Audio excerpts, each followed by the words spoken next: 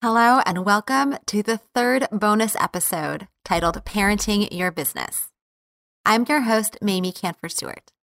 If this is the first episode of The Modern Manager that you're listening to, or if you haven't yet listened to an episode that starts with PYB, please note that this is not a typical episode.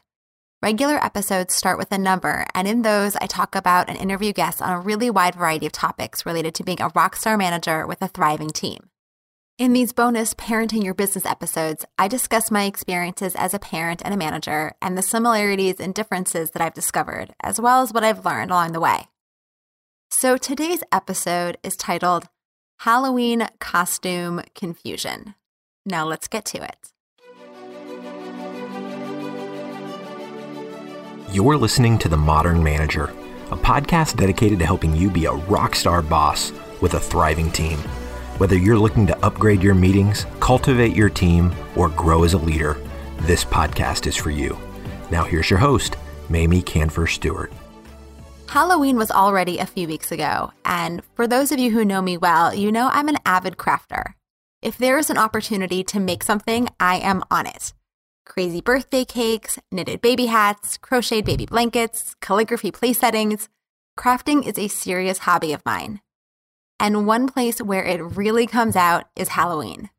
Since my kids were born, I have been making their Halloween costumes. We have been a farmer, bunny, and baby carrot. My kids were Word Girl and Captain Huggy Pants one year. Those were the best.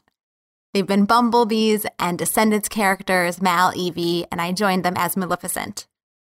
Last year was really the first time that they were old enough to help me.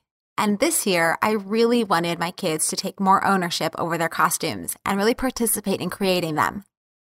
One value I want to instill in my children is that they can make anything they want. You don't need to spend a lot of money to buy something new. You can figure out how to create it yourself. And in the process of doing that, you learn all kinds of skills. How to analyze what you're looking at and take it apart into components. Creative problem solving for how to produce a similar effect, but with limited equipment or supplies. Time management, since there are multiple steps to get your costume finished, but you need it done in time to wear it for Halloween. No one wants to go out with wet paint still drying.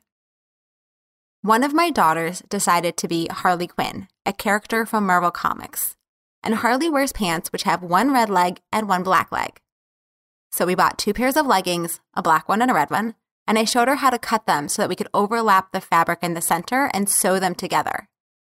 I showed her how to follow the center line when she was stitching, and then let her get on with it while I helped my other daughter. So she started stitching, and when she was done, she called me over to show me her finished work. She did an amazing job stitching along the center line, but sadly, she had gone through all 4 layers of the fabric, so the pants were now stitched close. It had seemed obvious to me to only stitch through the first 2 layers, so I hadn't mentioned it to her. But somehow, either as a new sewer, or, to be honest, just a kid who didn't give it that much thought, she wasn't paying attention to holding the front and the back parts of the pants apart while she stitched. She did what was easy, and she focused on what I had told her to, on following that center line. So we laughed about what she did, and we carefully removed the stitches so that she could do it again, although partway through I took over since she got bored. But while I was stitching, it got me thinking. When do I make assumptions that aren't accurate? When do I think of something as obvious when maybe it's not so for others? When do I put too much emphasis on one part and maybe neglect another part, even though they're equally important? And how can I bring that lighthearted learning moment mentality to my own work? So instead of getting frustrated with myself by a poor decision in my management skills, I can actually see it as a learning opportunity. And lastly, should I be taking over the sewing or should I have left it to her to finish later? Thanks for listening to this third episode of Parenting Your Business. If you liked it or you can relate and have your own stories where you find connections between being a manager and a parent, please shoot me a note at mamie@mamieks.com or leave a review on iTunes.